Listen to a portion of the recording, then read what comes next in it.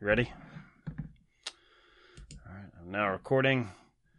This is the episode where Dave is going to accuse me of breaking our arbitrary system. I love how you're cheating. getting ahead of this. Cheating. You are a cheater. You are. Let me go with the numbers. Let me go. We are going to be talking about Claudine, a 1974 rom-com dramedy. I mean, it's it's as rom-com as you can be in a fairly dire but a situation that a lot of people in poverty could find themselves in.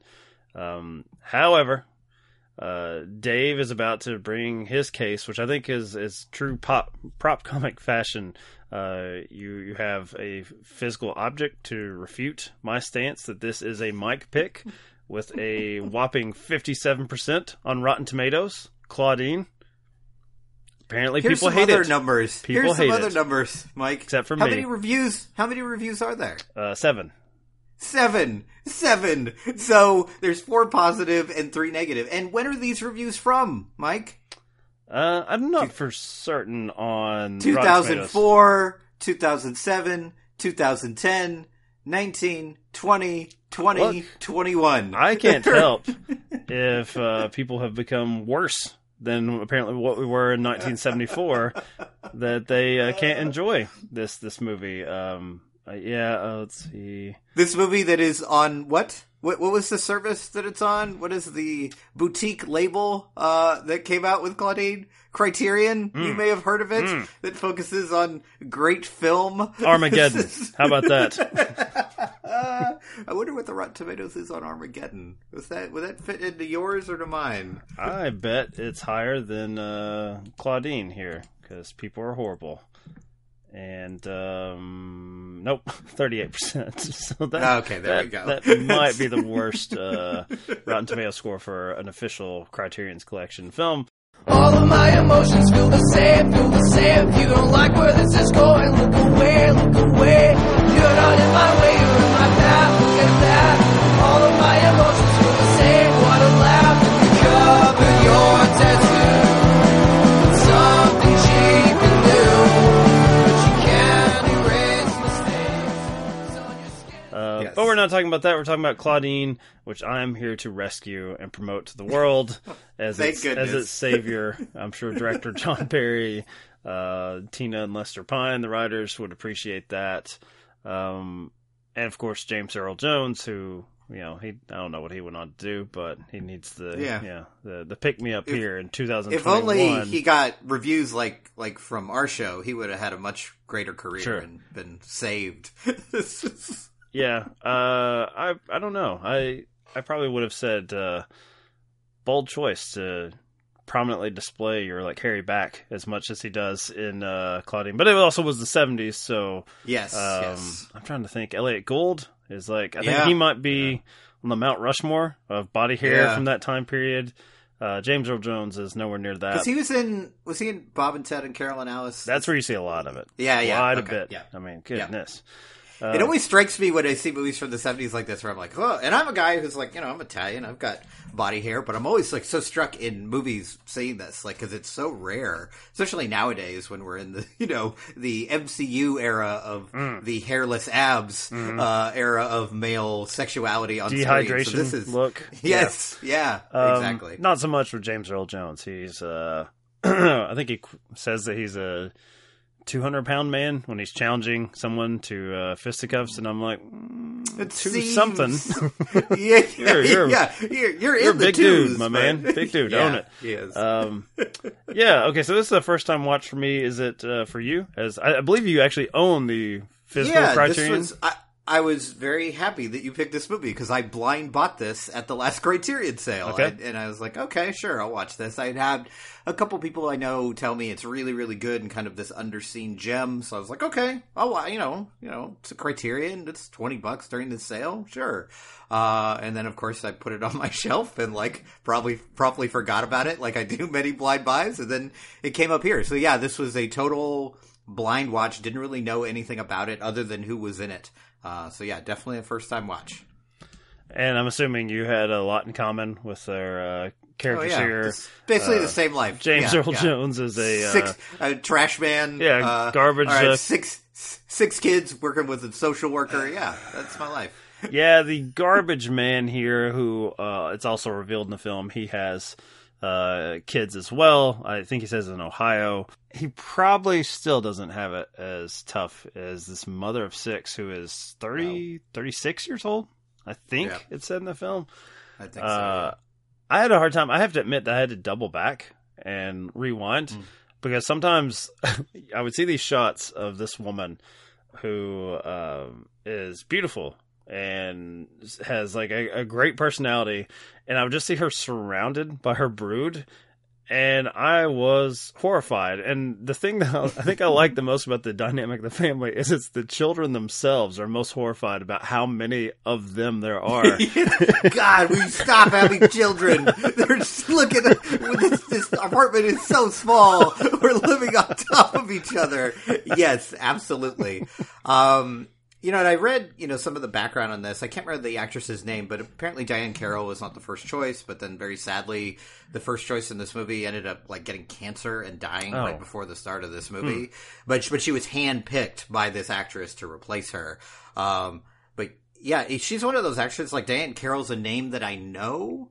But I don't think I've ever seen anything with her in it. I've ever seen a movie with her in it, and she is great here. And also, as you mentioned, just absolutely stunning, beautiful to look at, but also a really good performance here.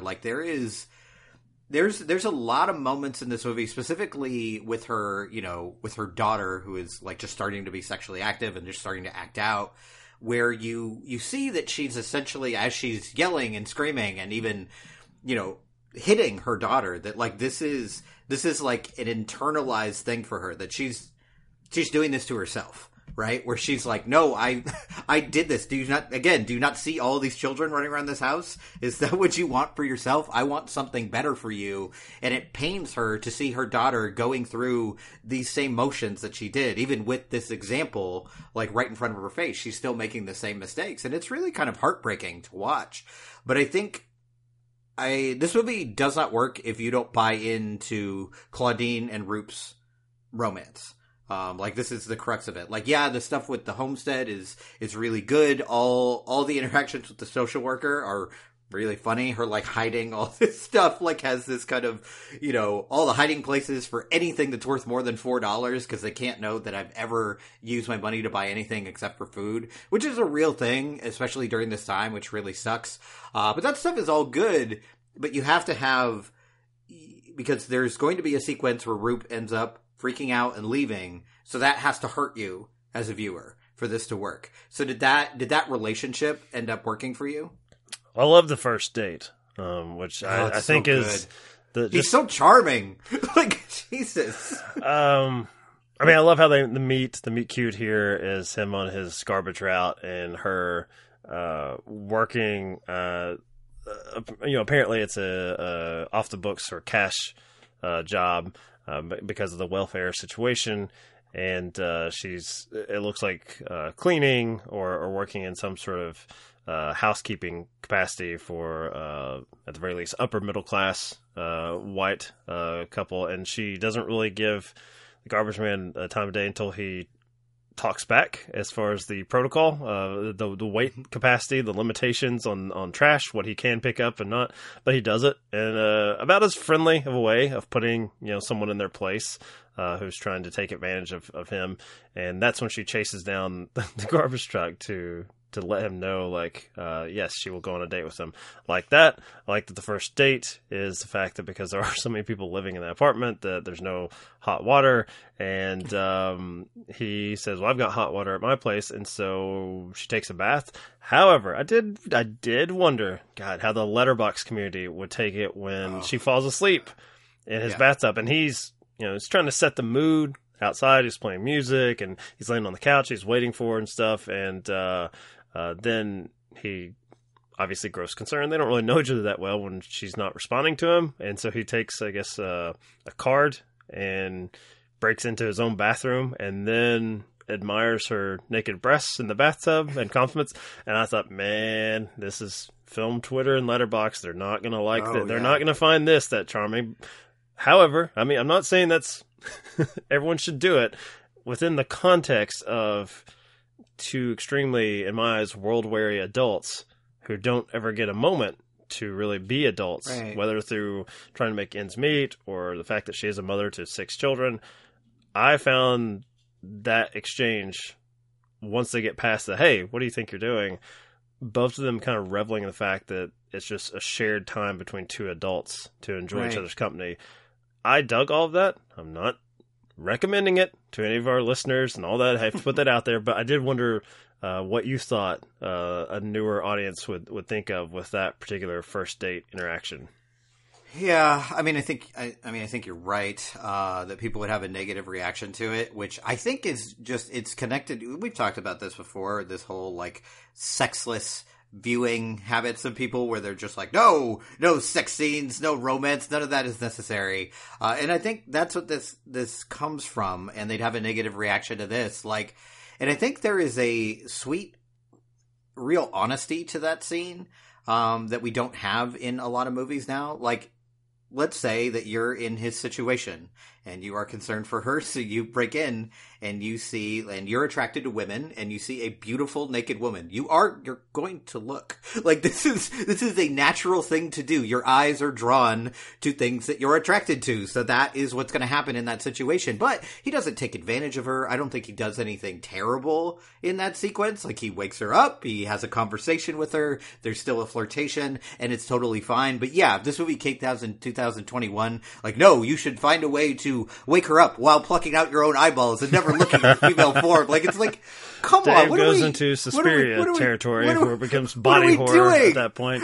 What are we doing here? Like, this is a date. They're on a date. Do you think he's not going to look at a woman he finds attractive? Like, but they cut it off relatively quickly. Like, it's not a lingering moment where he's like ogling her. It's like, oh my God. Like, it's none of that. It's just like get into appreciation territory, and then move on. That's for yeah. sure.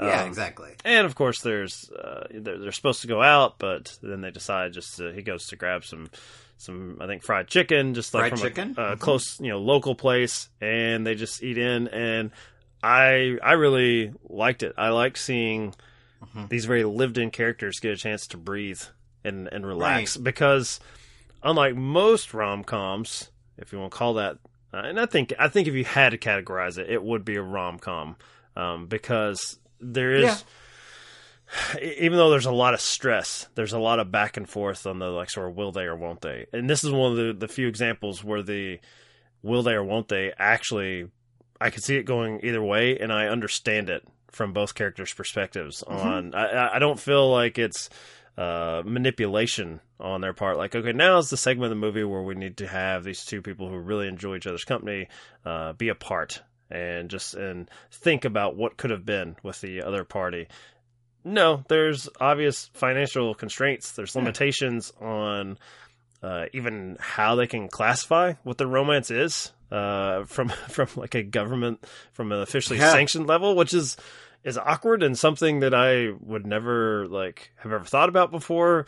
Right. This is just a great movie about slice of life is usually sort of the first negative thing you can say about a lot of like independent films that are not aimless, but this is one that doesn't have an easily marketed plot. If I was explaining it to people, like, what is this film about? Let me go to IMDb. It says here, in the 1970s Harlem, garbage collector Roop feels intimidated by the idea of dating Claudine, who is a single mother of 6 on welfare. I mean, I guess, but I don't even think that's accurate. I don't think he's intimidated. I think he's intimidated about his own abilities as a man. Right. I think he has a big speech about the idea that the man's supposed to be the breadwinner, and basically he's explaining, I think cowardice is a bit too strong a word, because I think he has legitimate concerns about a life that he can have and provide, but there's like a great pain, even though he's saying it with a smile because he's trying to explain it to her kids, on basically being financially comfortable enough to even aspire to be considered someone's father. Like, it's irresponsible if he's unable to provide, to take up that mantle. there was a lot I really adored here. This is the type of movie I really like, where it just puts me in the place of a particular set of characters that I would usually not have any sort of exposure to that particular walk of life. Now, thankfully, I don't have 6 kids because, as I've stated, I hate children. Maybe that'd be a lot for you, Mike. That would be a big fucking jump, wouldn't it? To go 0 to 60 is what it would be. Yeah. But this is one that, I feel like if I could get people to watch it, but it has that sort of just ambling nature to it. I think that a lot of 70s films do that. If you just dropped in on TV, I don't think even if you missed the first 20 minutes, you would be totally lost, where you couldn't be won over by the charms of just the characters involved. Yeah, and I think one of the things I really love about this is that all of that is true, and it is like, up until things get much more dramatic, it's kind of a pleasant movie, like to just be involved in. But it's also, I mean, when you break this movie down, it's also about the exhaustion of being black in America in the 1970s. Even that first date that both of us love so much, like that's what a lot of that is about, is like he's gone to her house and seen all these children running amok, and he does a hard job too. And so they just sit with one another and enjoy food, and they don't have the pressure of like, oh, let's go get dressed up, let's go to this nice restaurant, let's do all this. It's just like, let's just be with one another, because we both obviously like each other. There's an obvious attraction between both of us, so let's just sit here and let's just have fun and crack jokes back and forth.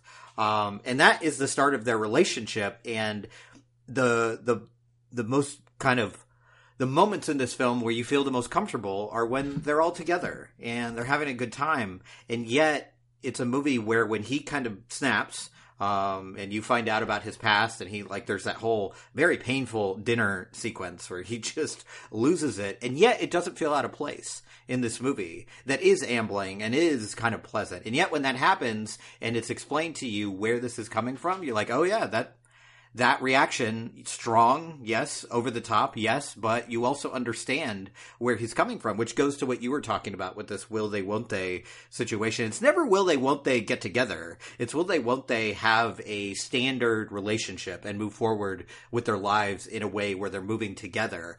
And you can understand why he wouldn't and why she wouldn't, but you still, it's romantic enough in the sense that you're pulled to want them to. Like, there's never a moment in this movie where I don't want them together, where I'm like, no, one of them is just terrible. Like, you do understand where they're coming from, so you do find yourself rooting for them through the entire runtime, or at least I did. I just watched, strangely, this morning for another podcast for The Grand Gesture, One Fine Day, with Michelle Pfeiffer and George Clooney, which I don't think I'd seen. I have no memory of ever sitting down to watch that film. And much like Claudine, lost to time. You can't even rent it on Amazon Prime or iTunes, a digital copy anymore. There was a standard def. Where are you, Criterion? Come on. Yeah, for One Fine Day. Day. The comparison that I want to make, though, is that, and this is somewhat of a spoiler in the sense that George Clooney and Michelle Pfeiffer on the poster and the premises. Look at these two bicker as these two single parents are thrown together through happenstance. You know where it's going to end up. Yeah. It ends up, though, very much in a similar fashion, not with George Clooney gazing at Michelle Pfeiffer's naked breasts, breaking into his own bathroom, but just through the exhaustion of the day. They don't get to consummate it in the way that we expect, the Truman Show romantic comedies, PG-13, where they start to go to the bedroom and then the camera flies through the window and all that. The big difference is when you're talking about the black experience, and in particular the black experience in 1970s Harlem, is these two very beautiful white people, these one movie star and one TV star that would become a movie star. They're so exhausted because their careers are so high energy. They've got meetings all day long, and then she's displaying this new project, this new development, and she's got to make sure that she can sell this. And he's a columnist for a New York newspaper, and he's into politics, and he's got to get the big score. He's got to take down this corrupt politician. It's interesting that, in particular, I guess I was about to say white cinema, but that's, 90% just of movies. the product. Yeah. that white people very rarely want to see themselves reflected on screen. It looks like it's a little bit like the conservatives that hate the unemployment benefit. And I work with a number of them who I can tell you they're not in the tax bracket to be concerned about. Right. No one's just taking anything away from you. Yes. You're good. And it's like, but they rally and they want to see their superiors in a way because they are totally charmed and bedazzled in thinking that one day they will be at the top. So that's their only interest. And I do feel like it's unfortunate that we have to rely on any films generally about minorities, I guess, in any capacity, that it's about a more grounded sort of struggle. And it's something I've talked about with my co-host on that show, Derek, on The Grand Gesture, that when we were discussing Boomerang on Marcus Played, he said it was an oddity because all of this, it's pretty much an entirely black cast of highly successful people. And it's unfortunate that, I guess we as the whites are not, we're not showing poor white folk on screen, unless it's your favorite movie from Netflix, Hillbilly Elegy, which I just adore. You just bring up so many times, Dave, where it's like it's a once in a 5-year event. Like, let's look at poor white people when there are plenty of these stories that could be out there. You know, Chappelle has that great bit about the opioid crisis. And how it relates back to the 80s and crack. And, you know, I'm like, where's that movie and why is it starring Mila Kunis with, upper, I guess, middle class Glenn Close? Where is this version where you're going to see actual sort of struggle on screen that is not meant to conquer someone else? Like, it seems like that's it, that you can rise up, but you're going to dominate this population that you want to leave behind. I don't feel like the characters here want to leave anybody behind. They just want to find some sort of small measure of happiness for themselves. They would just like to be honest about the fact that I want to marry this person and still be able to provide for my children.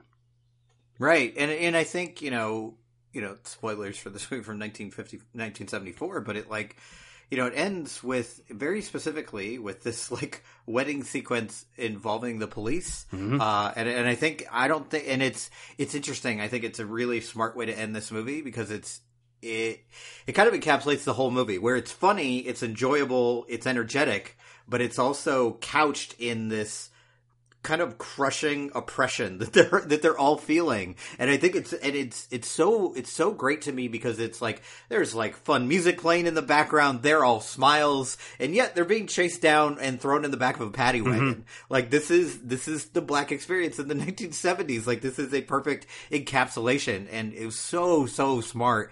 I found myself wondering, you kind of talked about 2021 audiences, the film Twitter and Letterboxd community. I wonder what they would think about the director here. This is directed by a white guy.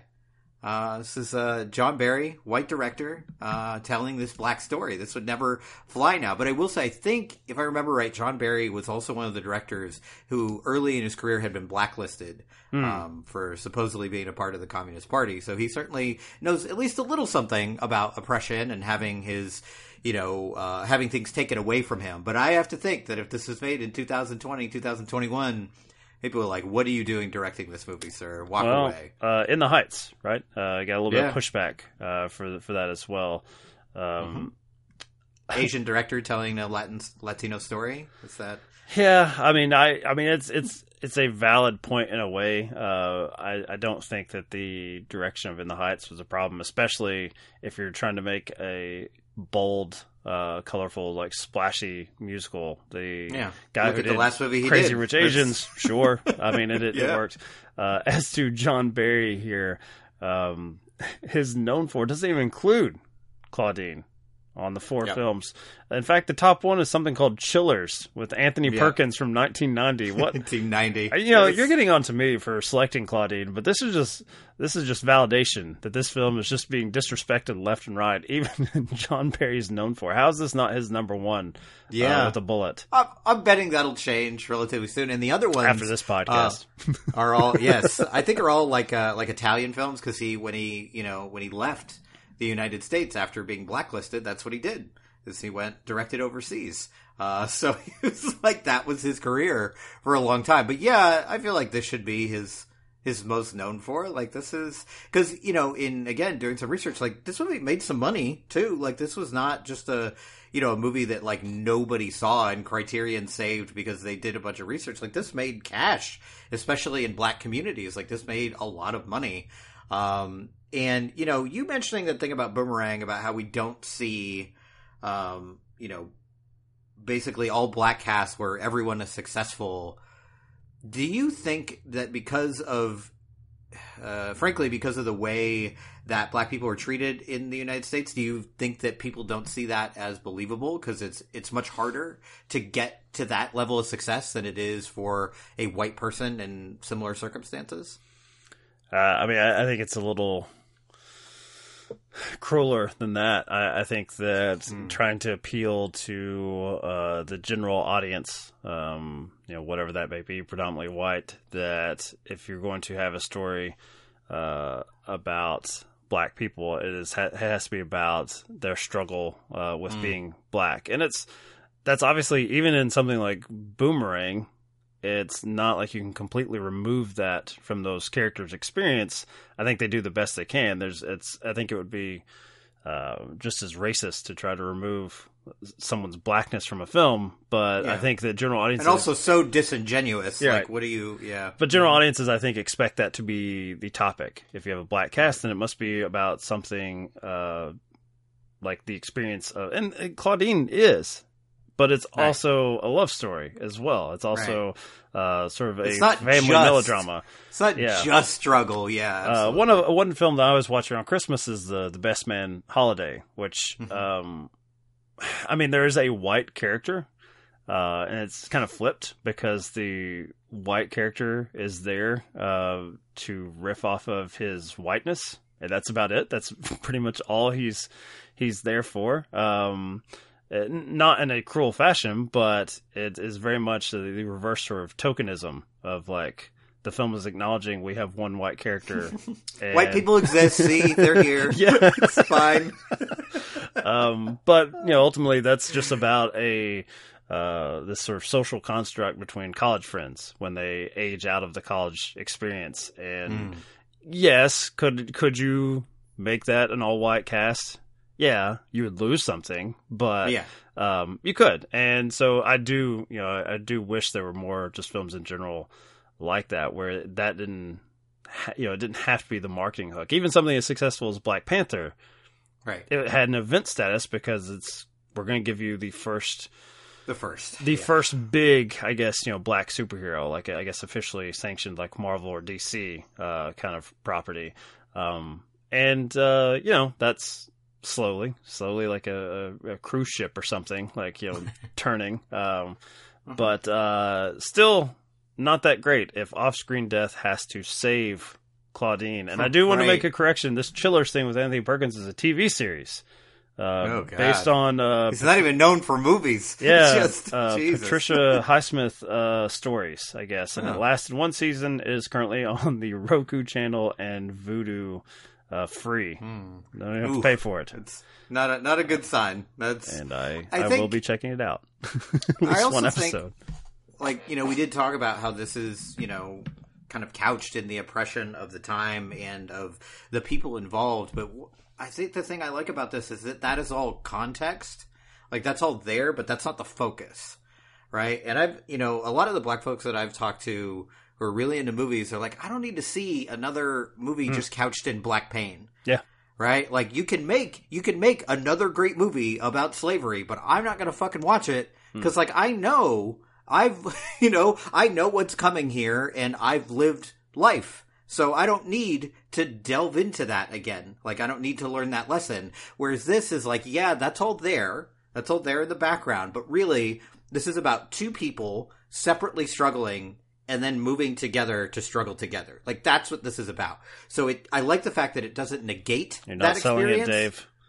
Go back to the boobies in the bathtub. That's what we need to go back to. Oh, they'll never buy that. But I like the fact that they don't negate that experience of what that is really like and how difficult life really is, but it's not like, oh, let's wallow in it and let's show you how much pain we're in. Isn't this terrible? It's like, yeah, this is all terrible, but also we can make a good life for ourselves if we connect with another person who cares about us. So it's like, it's about oppression, and yet it's when you boil it down, it's such a sweet movie. It's about two people that care about each other and love one another for whatever faults that they may have. They're still like, yes, but this is the person for me, and I'm going to fight to make this work. And I think that's kind of a wonderful story to tell. And they end up in a paddy wagon, laughing their ass off. Yep, as one does, right? That's what there you do. Are plenty of poor white stories that could end up exactly that way. But they don't want to see it. They don't want to see it unless it's played by Glenn Close or Amy Adams. Yep, that's right. Take some fake teeth and make sure what is it? The someone's thing really messed up. Was white people and teeth in movies. Movie stars in there. I don't understand. Anyway, Claudine doesn't do that, and that's why it's great. Just hairy backs and naked breasts. Yeah. God damn it. The right way. Absolutely. We should go back in time to this. This is what we need in cinema, is boobs and hairy backs. This is what we're talking about. Follow us on Twitter at OffScreenDeath or Instagram, I guess. There you go. Pictures. There you go. I will try to find some and then get the account deleted and banned. Probably. I don't know. Do they allow nudity? They allow hairy backs on there, right? I'm sure they do. Hairy backs should be fine. No nipples. I don't know if I want to search for that on my Instagram. Yeah, I wouldn't do that. The algorithm.